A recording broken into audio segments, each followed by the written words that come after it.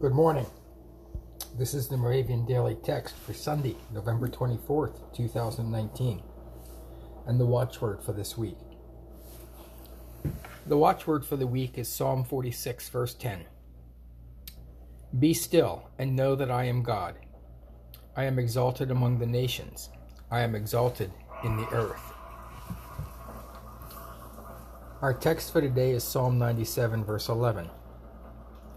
Light dawns for the righteous, and joy for the upright in heart. The teaching text is Matthew 5, verse 4. Blessed are those who mourn, for they will be comforted. Let us pray. Christ, you are the great King.